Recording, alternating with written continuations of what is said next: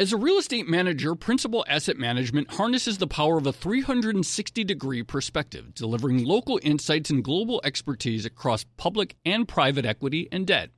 Their teams apply local insights and global perspectives to help identify the most compelling investing opportunities. Principal Asset Management. Actively invested. Learn more at principalam.com. Investing involves risk, including possible loss of principal. Principal Asset Management SM is a trade name of Principal Global Investors, LLC. Take your business further with the smart and flexible American Express Business Gold Card. You can earn 4 times points on your top 2 eligible spending categories every month, like transit, U.S. restaurants, and gas stations. That's the powerful backing of American Express. 4 times points on up to $150,000 in purchases per year. Terms apply. Learn more at americanexpress.com/businessgoldcard.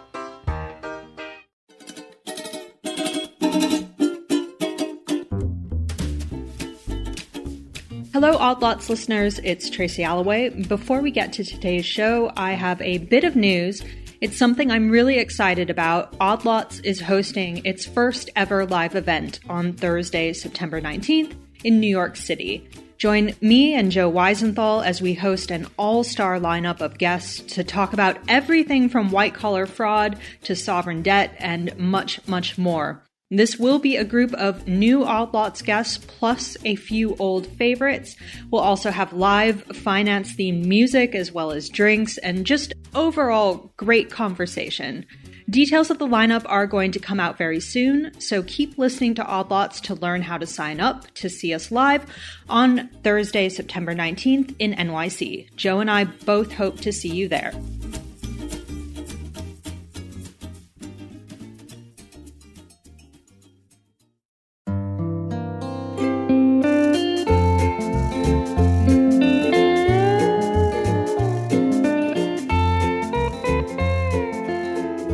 Welcome to another episode of the Odd Lots podcast. I'm Tracy Alloway. My co-host Joe Weisenthal is away this week. I happen to be on a work trip to Australia. I've never been before. It's fascinating. I have big plans to meet a koala. But beyond that, I also happen to be in the country for a momentous historic occasion, which is the benchmark Australian bond yield dipping below 1% for the first time. I was also there when the Reserve Bank of New Zealand opted to cut rates by 50 basis points, which was something that shocked the market. And just a couple hours later, we had rate cuts from the Central Bank of India and also the Central Bank of Thailand as well. So clearly, we are in another cycle of fresh monetary easing. And along with these lower yields and interest rates around the world come lower bank stocks. Bank valuations are trading at historic lows, partly because of concern about banks' ability to make profits on lending when rates are this low. And who better to talk about all of this than John Hempton of Bronte Capital, someone who's been writing about the financial markets for a very long time on his blog and also invests in them through a long and short hedge fund. John, it's so nice to meet you in person, finally. Thank you. I'm a little bit in awe of that requirement to speak about it generally, because I like to speak about these things rather specifically. I started my career in financial markets as a bank analyst. So once upon a time, I read more or less every bank account for every major bank in the world. And along the way, I decided that they were largely not very good businesses. There are exceptions. There are extremely good oligopolies in some countries, Canada, Australia, Scandinavia. There are a few banks that have large captive businesses that should be very cheap to run. The trust banks come out. But as a general rule, most banks are not very good businesses, but they mask themselves as pretty good businesses most of the time. How do they do that?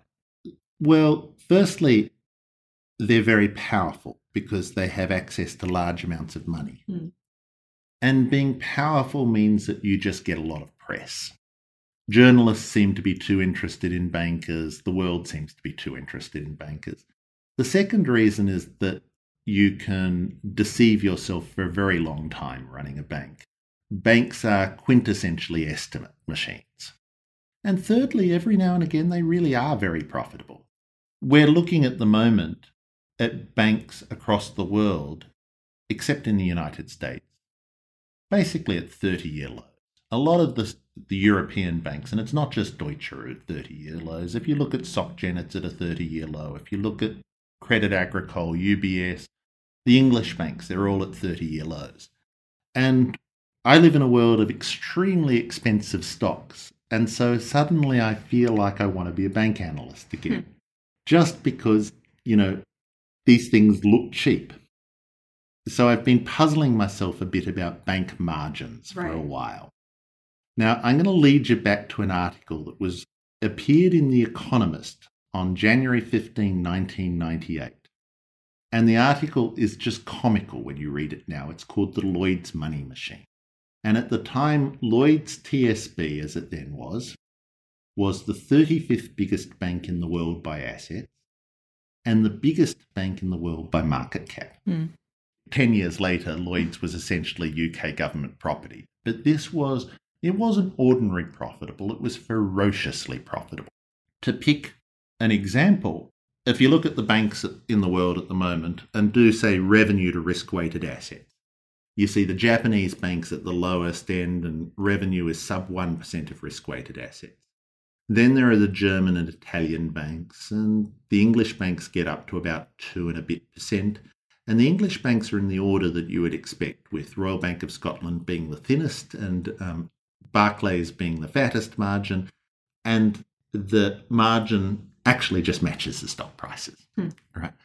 And then sitting in the middle is sort of these American banks at about 4.5%, 5%, and then with an outlier. And the outlier is the one you'd expect, which is the most revenue-focused retail bank in America, the one that would do anything to, including steal from you, to get more revenue, and that's Wells Fargo, which is just the fattest margin bit.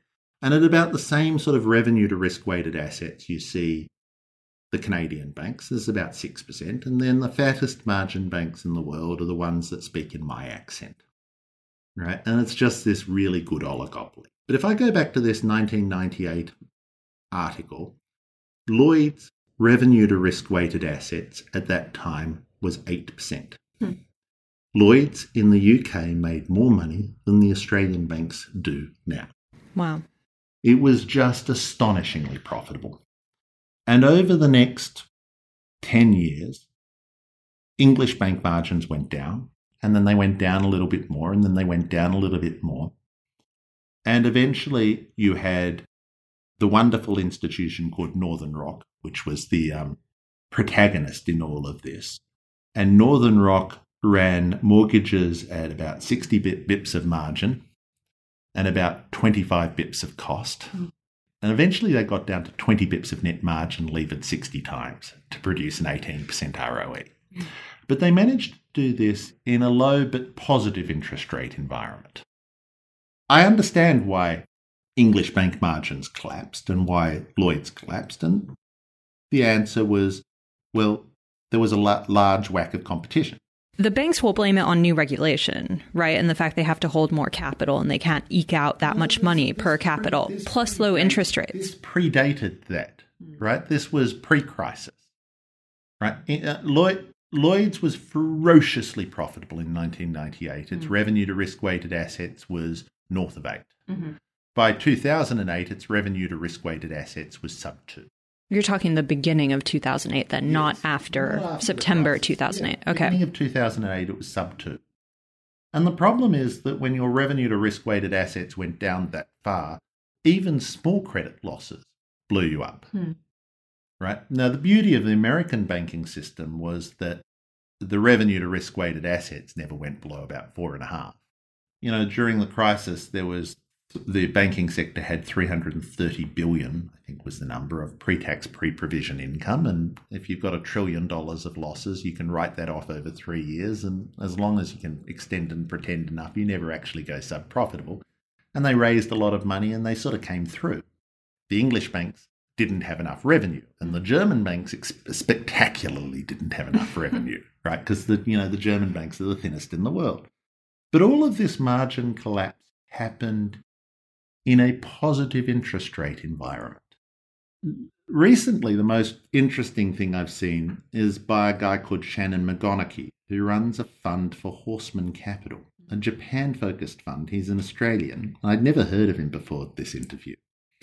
But he was running through Japanese regional banks, which are the lowest margin banks in the world. Right. And he says, and I haven't verified the number, but I believe him because it sort of matches my on-the-ground observations, that the average interest rate achieved on a new loan in a Japanese regional bank this year so far has been 68 basis points. And it costs more than 68 basis points to administer the bank. You've got to have branches, you've got to have staff, etc. And so on current business, the Japanese banks are loss-making before credit losses. They don't even need a credit loss to lose money, right? If they have credit losses, that's just sort of extra juice to the capital destruction. It doesn't show in their accounts, and the reason is that they have a bunch of ways of turning capital gains into interest income. The most obvious of which is that they've held a lot of JGBs because they have loan deposit ratios of sort of 0.6, 0.7. They've held a huge number of JGBs. As rates have come down, they've got huge capital gains. They've been clipping those capital gains all the time and calling it interest income. Right. So they look like they're marginally profitable at the moment, but they're in fact marginally loss-making before credit losses. So instead of making money on actually extending loans to customers or corporates in the way that they used to, they're making most of their money through asset price increases that then get booked as interest income. Yeah, that will run out, and then they will make losses on extending loans. His simple view is there's no price that you can buy these at. They're 0.2 book, and that's a value trap. So is the banking business just broken at interest rates that low? That's what is clearly the case in Japan, and is what the market is telling you about the big mega banks in Europe. The flip side is that, there are banks in Europe in oligopolistic markets that have still got fairly fat margins, which have also come down. So, if I'm going to beat myself up, the stock on the portfolio, the two stocks that I own that have bugged me most have been Svenska Handelsbank, which is a very well-run, highly oligopolistic Swedish bank, and Allied Irish. And Allied Irish is a less well-run, but even more oligopolistic Irish bank. And Irish banking margins are very nice, right? They're about the same as US banking margins. Right? They're not as rich as Australian banking margins, but they're many times, a big French or a big German bank, or even a big English bank. Yet that they're still down to trading at 0.6 book. I'm trying to work out why I'm wrong. We've had a demonstration of margins collapsing even in a positive interest rate environment, and that's good English banks. And we have a demonstration of margins completely and utterly collapsing in a negative interest rate environment, and that's good Japanese regional banks. And I'm wondering whether I'm just insane or not. But that's my little frustration at the moment. So how would you explain it then? Is the market wrong? That would seem to be the simple explanation. Every time I've been confident that the market is wrong, it tends to beat me in the head. I think it's wrong. I rang up Shannon McGonigal after this, and I tried to go through, right, just because I wanted to work out whether any of the margin collapse and the methods of hiding it that he could see in Japan were applicable to my Irish banks. And the answer was no, but that doesn't mean that I'm not wrong. I'm enough of a stock picker to know I can be wrong any day of the week. And believe me, the moment I think I'm wrong, and if any of your dear listeners will tell me why, then I'll sell these positions. I'm not allergic to them. But they are very tempting. And the reason they're very tempting is that almost everywhere you look in this world, particularly in North America, you see assets at extreme prices. Right. Right? That we have a situation where the market really does believe that low interest rates are here to stay, and that economies are going to be relatively weak. So things that have highly deterministic cash flows that you can value off the low interest rates are priced at very high levels. My favorite example of this is Visa. Visa trades, last time I looked, at 17 times revenue. I think the market's down a bit this week, so it might be only 16 times revenue or 15 times revenue. Only 15. Yeah, there's a famous quote from Scott McNally at the end of the, it's one of the quotes that I almost should pin on my wall at the end of the tech bubble, which said that, at the height of the tech bubble, Sun was trading at 10 times revenue. And dear readers, what were you thinking? At 10 times revenue, in order to get a 10% return, I've got to return 100% of revenue to you in cash, which means that I don't have any staff, which is kind of hard when you're running a tech company. And I don't have any inputs, which is kind of hard when you're selling computer boxes. And I don't pay any taxes, which is kind of illegal. And that I can maintain all the revenue without any R&D expense, which seems a little improbable. What were you thinking then? 10 times revenue was the sort of number that said, this is insane. Now, here I have Visa, which is a very fat margin business. I'll admit it's a very fat margin business, trading at 16 or 17 times revenue. And yeah, it's got a 2/3 margin. Half of Visa's revenue drops to the P&L. And all of that is spent on either dividends or buybacks. It's an incredibly cash-generative machine.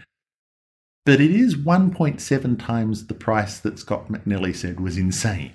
Is the difference between now and past markets that in past markets, valuations used to be self-limiting? At some point, someone would go, you know what, this stock is far too expensive and I'm not going to buy it. Whereas now, because so much of the profit that you make by investing is basically momentum and a price increase. No, nothing. That's just got to be wrong. Nothing is as expensive as as second-tier tech stocks were during the tech bubble. If you go have a look at the biggest 5 or 6 tech names during the tech bubble and you bought them now and you held them to now, you've actually made an acceptable return.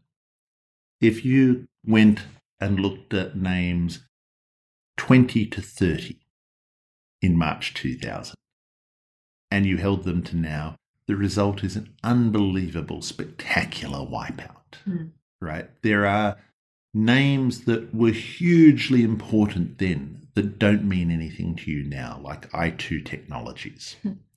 There was a period where the 2 hottest tech names in the world were i2 Technology and JDS Uniphase. And i2 Technologies had a market cap of $220 billion, and JDS Uniphase was $280 billion. Now, the various parts of JDSU are still available, and if you actually add them up, there's probably 20 or 30 billion market cap there, so it's not a complete insane wipeout.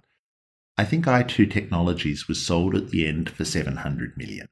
If you go back to the second-tier tech names, they were just insane, right? That is, if you actually had revenue like Cisco was one of the first ones to break. And the reason it was one of the first ones to break is that it actually had revenue and it told you the world wasn't quite as good as you thought. And so the stock went down a lot, right? There was that period where profits were a bad, in a really good bubble, profits are a bad idea because then you have a fantasy about it. But the tech bubble got to the point where revenue was a bad idea. Right, because then you'd have a fantasy of you couldn't, right? What you really wanted to measure was something like eyeballs. Right. Potential growth. And if you bought the stuff that was the second tier then, the wipeout was far more spectacular. That was much more overvalued than anything I'm seeing now.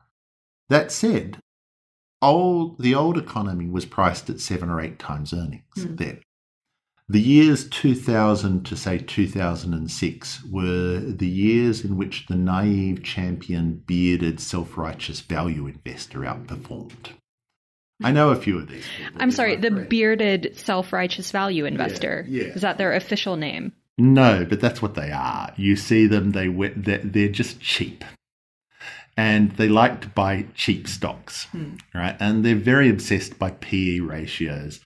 Several of them owned things that looked cheap, like Jose Bank, and they also wear cheap suits. They'd like to be Buffett acolytes, and they all meet up at the Berkshire meeting. I've been to this Berkshire meeting. Several of these people are my friends, right? They're almost a cliche of they start with the valuation, and they'd buy almost any old economy stock at 7 or 8 times earnings. And for the next 5 to 7 years, they just did wonderful, right? They outperformed like crazy.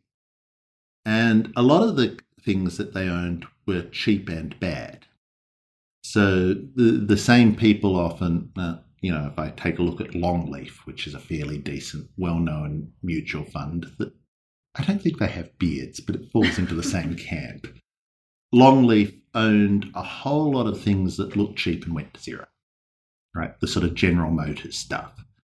And, sometimes cheap is cheap for a reason, but at that time, the whole old economy was cheap. And if you just bought the old economy, you did really well.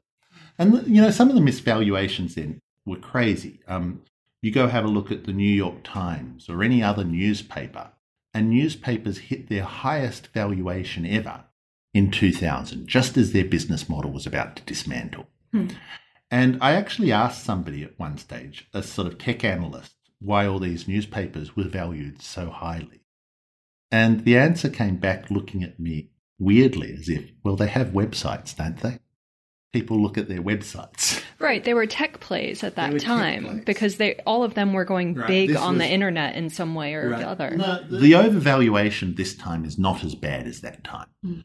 It's just broader, right? In that time, if you just did the naive thing and bought the 10 times earnings or 9 times earnings old economy stocks, including, dare I say it, Wells Fargo, you just did fabulous, right? And the most naive, self-righteous value investor, the one that, seems to think that any growth stock is risky but value stocks are not, right, did great guns for 5 years. This time, I want to be a self-righteous bearded value investor. I really do. But the only things that look cheap are banks. And I've just given you, my angst feeling about them. I own 2 banks. I also own a little slither of a company called Power Corporation of Canada. Right. None of this I've ever disclosed before, but they look really cheap, and I don't think they're problematic. The problem with cheap stocks is cheap stocks are often problematic, and you can get yourself very trapped, as every bearded value investor has once discovered. Okay, so talk to me about how you actually go about selecting companies in an environment of ultra low interest rates, as we've discussed, but also generally broad, high, expensive valuations. Actually, I tend not to start with the valuation at all. My general view is I start with the business. And there are some business models that you just want to own at some stage. The best business model in the world is will develop global scale, will share the benefit of that scale with their consumers. And it's also the hardest business model in the world to own, especially as a bearded value investor. And the reason is, well, the iconic example of it is of course, Amazon. But if you look at Amazon in 2002, it just sold books. It made small losses. It was growing very fast. And if Jeff Bezos had told you where he was going, he would have sounded insane. Right? Now, it wasn't in Jeff Bezos's interest to tell you where he was going, because if he told you, he sounded insane to 98% of people, and to some weirdo out there, they might think, oh my God, I want to get there too. And so he'd induce competition. If you're Jeff Bezos in 2002, the job is to grow as fast as possible, subject to the constraint you don't run out of cash, and you want to get big before all your competition get there. And the problem with that from a value investor's perspective is that the optimal profitability is zero. So what you have to do is buy a high growth, zero profit company that doesn't tell you what its direction is. Right. This is the hardest thing in the world to do. But I'm always on the lookout. Right. Problem is I don't have any. Right. Well, I have a few, but I don't want to talk about them. And the other thing is, if I told you what I thought about them, I'd sound insane. The other thing is that if they're not going that direction, I want to sell them before they derate. So, So it's not in my interest to tell anybody for the same reasons it wasn't in Jeff Bezos's interest to tell anybody. The second sort of model that I look at all the time is what we call the trifecta. If you are a small but important part of a big thing, you're a consumable and you have a high switching cost, you make a packet of money. The problem with these trifectas, and I'll give you a nice example, is an English one called Croda, right, which we own. And Croda makes active ingredients for cosmetics. It does a lot of other things, but the original product was active ingredients for cosmetics. It turns out that there are recipes, almost every face cream that can answer the medical question, visibly reduces the appearance of wrinkles, has in it ingredients that are extracted from wool grease. Now, there are Egyptian recipes for wool grease, makeups or cosmetics, and they all stunk. And so the woman would put this really smelly face cream on and sleep somewhere a long way away from her husband. Helena Rubinstein, you may not know, was an Australian. She grew up in sheep country in Western Victoria, and she originally started making cosmetics from grease she extracted from sheep sheds in Australia. It also all stunk.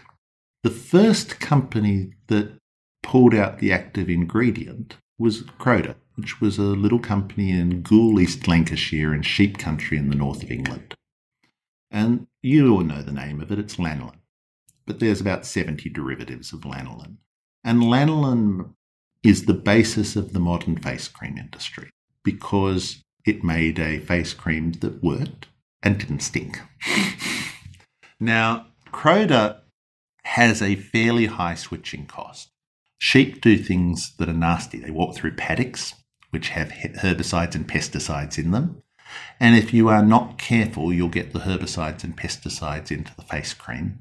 And a sort of bad day for a L'Oreal brand manager might be recalling your product because it has pesticides in it. So if you're the L'Oreal brand manager, you want to be really sure of the provenance of your supply chain. Croda buys almost all the wool grease from all the sheep in Australia and New Zealand. It buys it in China and it small batch processes it, and it does the chaos monkey type testing where it puts contaminants in it to make sure that the tests find the contaminated batches as well, right? So that it knows, and it's never had a product recall, and its testing procedures are extremely rigorous. And if the question is, do you pay 25 cents for the commodity one or 50 cents for the Croda ingredient in your $50 L'Oreal face cream, it's a no-brainer for the L'Oreal brand manager. Right. They're going to buy the Croda product. It solves a problem for you, or a potential problem. Right. So you have a small part of a big thing. It's the critical ingredient. It has lots and lots of pricing power because the brand manager doesn't want to change. The other thing is the brand that it's selling to is an incredibly fat margin product. So when you're selling a fat margin ingredient to a fat margin product company, you just sort of make double margin. And Croda may be the best chemical company I've ever seen. I start with a model like that. The only problem is that Croda also trades at 5 times revenue, and revenue is not growing very fast. And it is a chemical company, right? It's not quite the 10 times revenue that Sun was at the height of the dot-com bubble. But it ain't a valuation that should make you comfortable.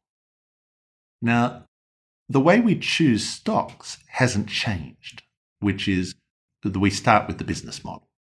Right? I'm not interested in owning a bank, but I am interested in owning a bank in an oligopolistic market, right? Because there's something that it's got. I'm not interested in owning a commodity chemical company, but I am interested in owning a specialty chemical company that has something that makes you not want to change to the competitor. We start with that, and then we go to the valuation. And the problem is at the moment that every time I go to the valuation, I start getting this slight queasy feeling in my stomach. I used to get uncomfortable buying specialty chemical companies at 2.5 times EV to sales. And I now get uncomfortable buying them at 4 times EV to sales. Specialty chemicals is an area that I know a lot about. And I can't find anyone that I like that's trading at less than 4 times EV to sales.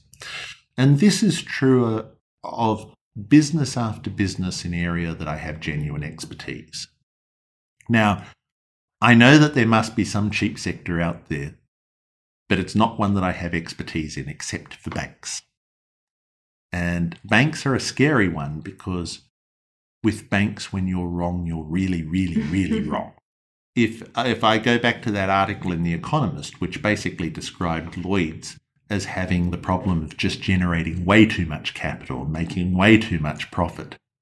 And it had so much profit that it didn't know what to do with it all, right? And so it was buying back stock or giving it to shareholders in huge gobs.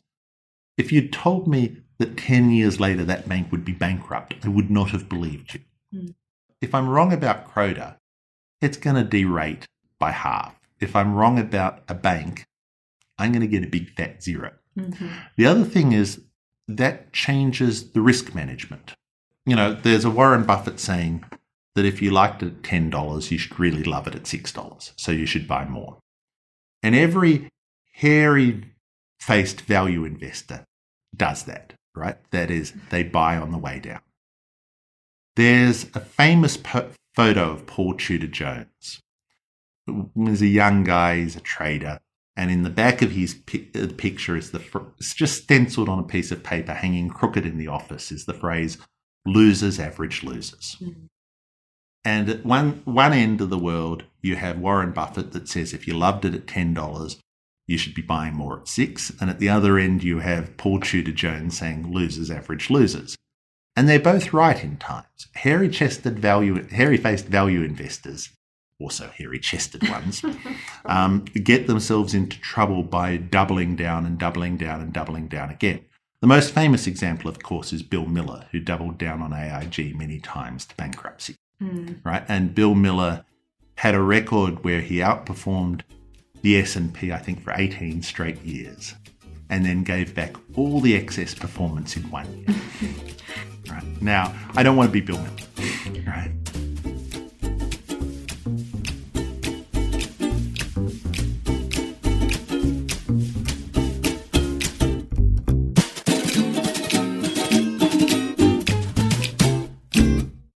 As a leading real estate manager, Principal Asset Management harnesses the power of a 360-degree perspective, delivering local insights and global expertise across public and private equity and debt.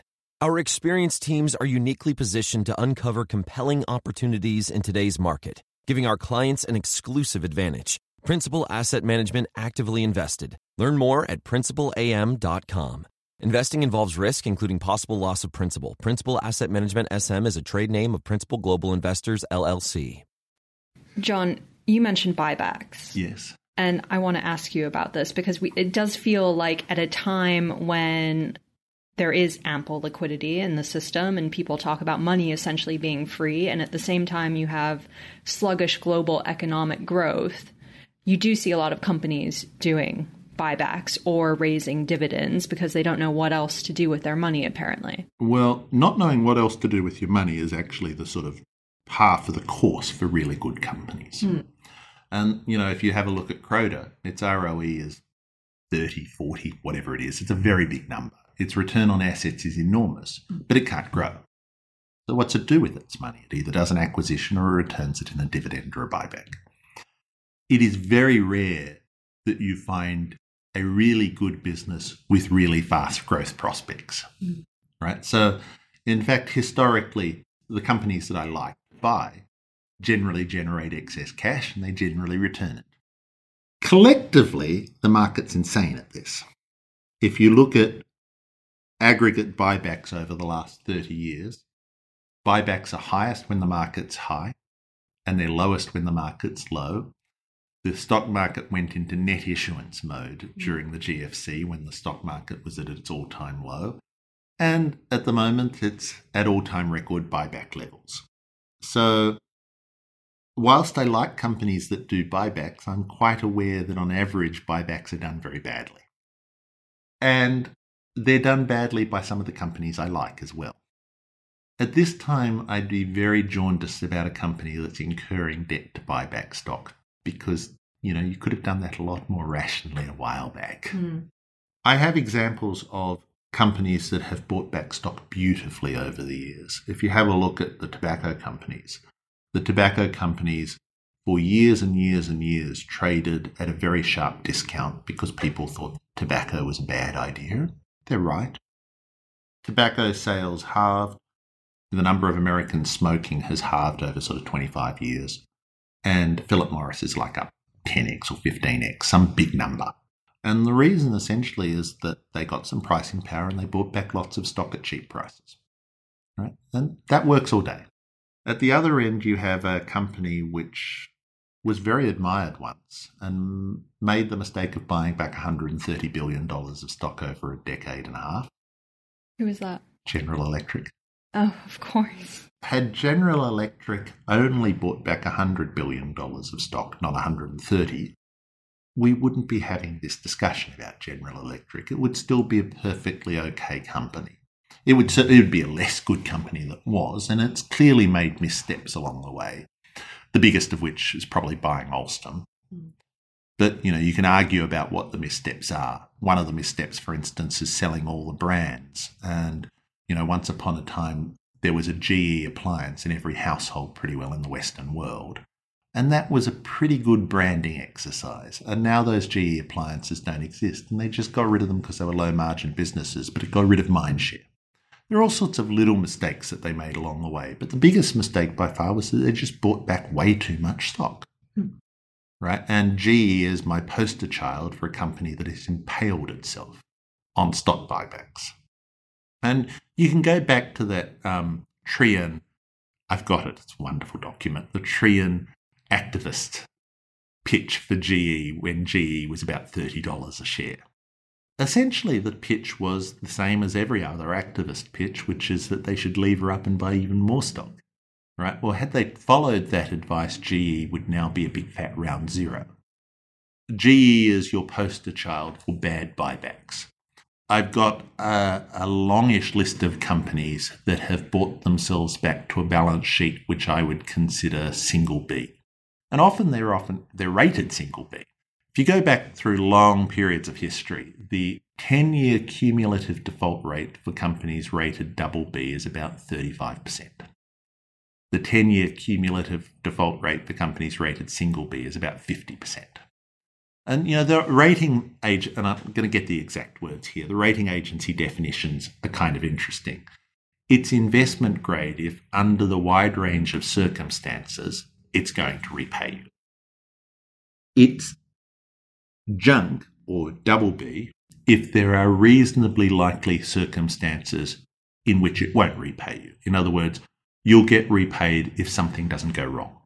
At the C's, they invert that, which is under the wide range of circumstances you won't get repaid, and the shorthand is you will get repaid if things go right. And the credit market is almost always open at the triple B level. When the credit market closes at the triple B level, the economy has very real and very sudden problems. Mm-hmm. The credit market is sometimes open historically at the double B level, and it's almost never open at the triple C level. This cycle I have seen triple Cs issue debt many times and single Bs issue debt a lot. Now the maths of it historically, and again, these are very rough numbers because the junk debt people will probably laugh at my naivety here, but the maths of it is that triple Bs used to trade at about 300 basis points spread over treasuries. So you got paid 300, 310 basis points a year for holding it. But you had a 35% cumulative default over 10 years, so you'd lose 3.5% of them a year, but you'd get a 50% recovery on that. So the cost of it, of owning the junk debt in credit, was about 1.7% a year, and you got about 3% a year, so there's a 1.3% carry for owning junk debt. That's a reward. On a diversified portfolio, it makes some sense as a banker.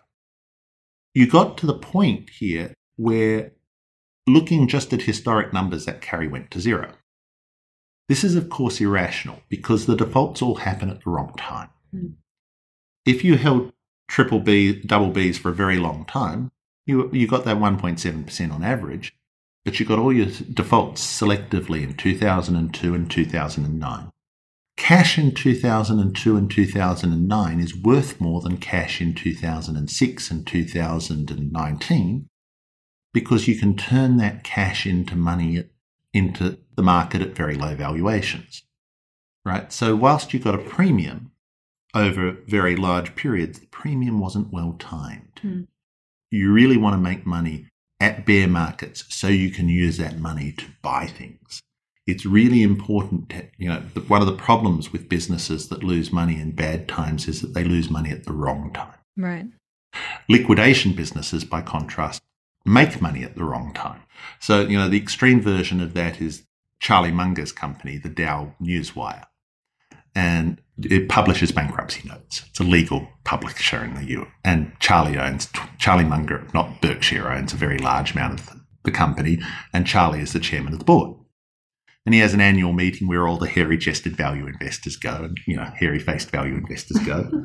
And they all listen to Charlie, and Charlie doles them out wisdom. But the real trick with that company is it makes okay money over a cycle, but it makes it all when bankruptcies are high. Right, it's like a hedge for the macroeconomy. Right? Yeah, but then you've got Charlie Munger as your investor. Right. So they made a whole lot of money when the markets were really low, and Charlie went and bought things with it, right? And in fact, if you go look at it, it bought almost all of its Wells Fargo on a single day, one day from the absolute bottom of the Wells Fargo stock price. And the real trick to that business is not only does it make money at the right time, but you have a really wise guy who invests money at the right time, right? The dollar doesn't care much how you make it. It cares like crazy when you make it. So talk to me about excesses in the debt market, which you just described, and how that impacts the stock market, which you invest in. And I'm thinking of one of your most famous calls here, which would be Valeant. Valeant was a series of opaque accounts. It had all the famous adjusted earnings, and you could not work rationally from the adjusted earnings back to GAAP earnings. You just had to trust them on that. The other thing about Valeant was that it was trading at 10 times sales, and it was buying companies at 10 times sales. And 10 times sales is my favourite magical number. You really, really need to be good to justify 10 times sales. That Scott McNally quote is just burned into me. You had this thing trading at 10 times sales, buying things at 10 times sales, with accounts that made no sense. The first thing we did was we tried very hard to reconcile the adjusted EBITDA number to the EBITDA number. And we found instances where they were lying. There's no ifs or buts about this. The first one we found was a trivial one. It was the Galderma royalty. They'd bought a business essentially from Nestle, from memory. And they were selling stuff that goes in women's lips to make their lips puffier. But at every $1 of sale, they had to send 5 cents of that, just a small amount, back to Nestle because they owed them a royalty. When they were working their adjusted EBITDA out, they didn't include that. Now, it's an expense, right? Every $1 you sell, you have to send 5 cents back. If you sell an extra $1, you have to send 5 cents back. Now, they capitalized their estimated value of that and amortized, right, and excluded it from their adjusted EBITDA. Right. Then we found another one that was like that, and another one that was like that. Can I ask you on this point, though? Because whenever I have a conversation about adjusted earnings, what some people will say is, well, what does it matter? Because you have the GAAP numbers there anyway. Valeant wasn't making GAAP profits, right? In fact, I always feel like pulling them up right now. But the first GAAP profit that Valeant made was after it blew up. And in fact, it was writing off deferred tax liabilities and writing off earnouts, right? There were no GAAP profits. Without adjusted earnings, Valeant looked unprofitable and would have been judged as such by the market. But there are times that adjusted earnings make sense. I'll go right back to the very beginning of my stock picking career. This was a very, very much bearded value investor thing that a 22-year-old might think about. There was a company in Australia called Byron. And Byron invented the process for making synthetic emeralds, and in fact, these things have turned up to be kind of useful. If you could make them large enough, you might make a synthetic sapphire as a screen for a mobile phone, which would make a sort of unscratchable screen.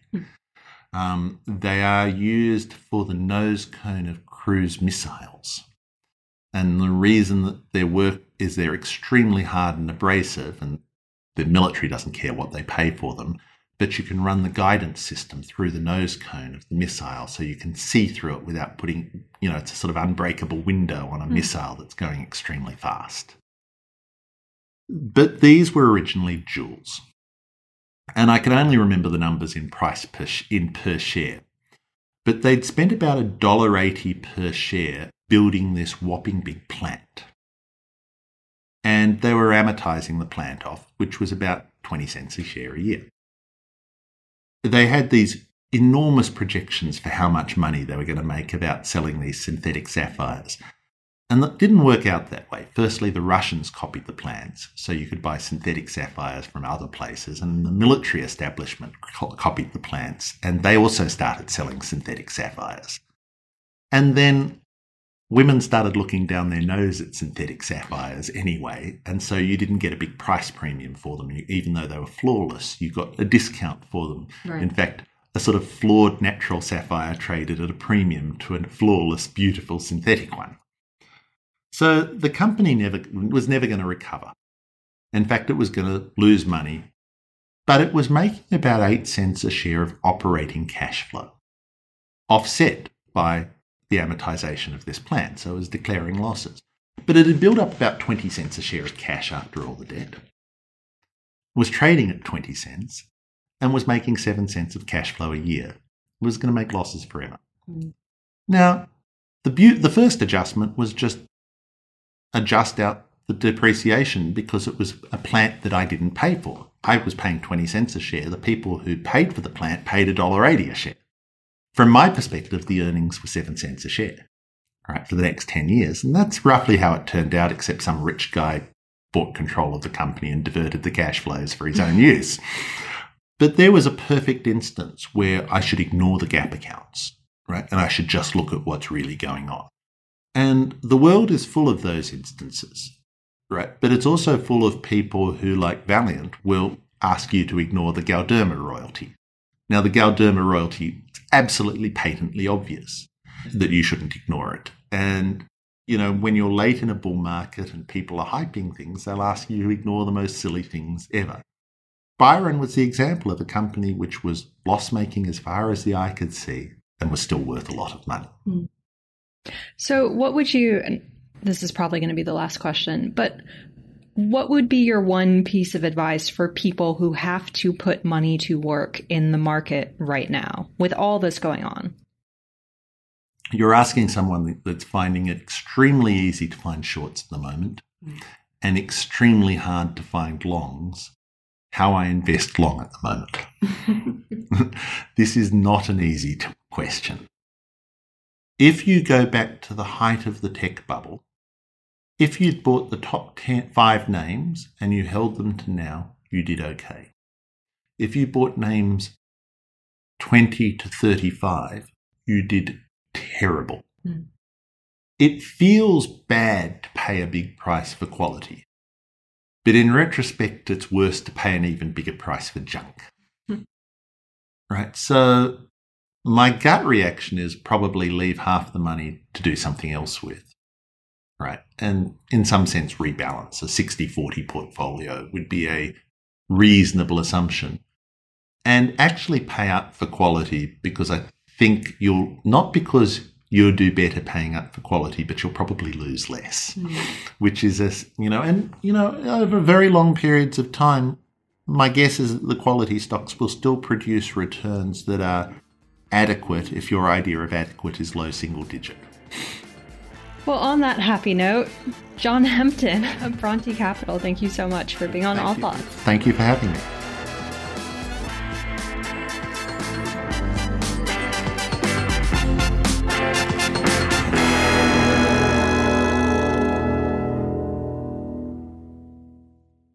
This has been a special edition of the Odd Lots podcast, Down Under. You can follow me, Tracy Alloway, at Tracy Alloway on Twitter. You can also follow my co-host, Joe Weisenthal, at The Stalwart. And you can follow our guest for the episode on Twitter, Mr. John Hempton, at John_Hempton. You can also follow his blog, brontecapital.blogspot.com. You should also follow our producer, Laura Carlson, at Laura M. Carlson. And you should follow all of Bloomberg podcasts at Podcast on Twitter.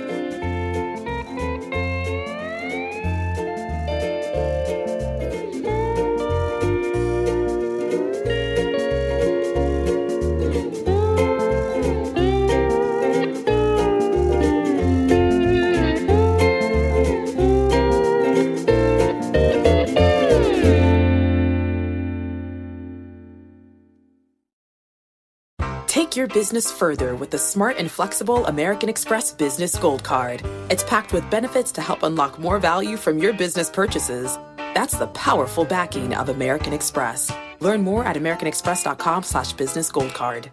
Hey there, it's Joe Weisenthal. And Tracy Alloway. And we are the co-hosts of the Odd Lots podcast. And we want to tell you about a new podcast here at Bloomberg we're really excited about. Money Stuff, the podcast. That's right. Friend of the pod, Matt Levine, is teaming up with our other friend and Bloomberg TV host, Katie Greifeld, to bring the Money Stuff newsletter to life. Every Friday, Matt and Katie will dive into all the Wall Street finance and other things that make Matt's newsletter such a hit. You can listen to Money Stuff, the podcast on Apple Podcasts, Spotify, or wherever you get your podcasts.